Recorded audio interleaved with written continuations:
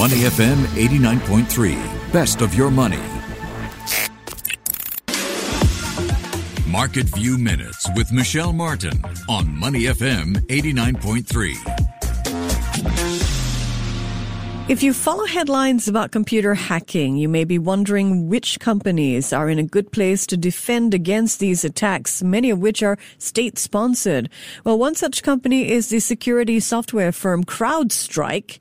It uses artificial intelligence and a specialized database to detect malware on laptops, mobile phones, and other devices that access corporate networks.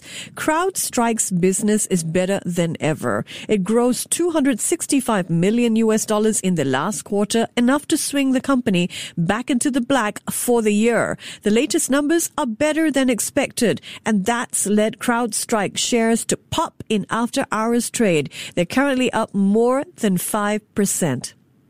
Jack Ma's tech giant Alibaba continues to come under the sights of Chinese officials. Alibaba has come under pressure to sell its media assets, including the South China Morning Post. And now the company's browser has been removed from several key Chinese app stores.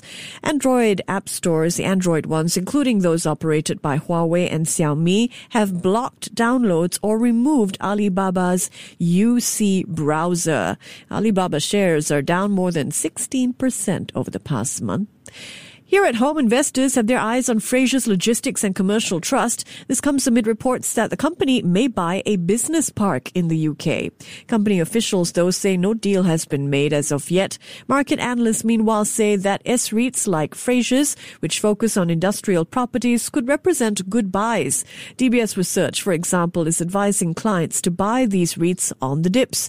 Shares of Frasers Logistics are trading at around $1.41, up more than 3% over the past week. To listen to more great interviews, download our podcasts at moneyfm893.sg or download the SPH radio app available on Google Play or the App Store.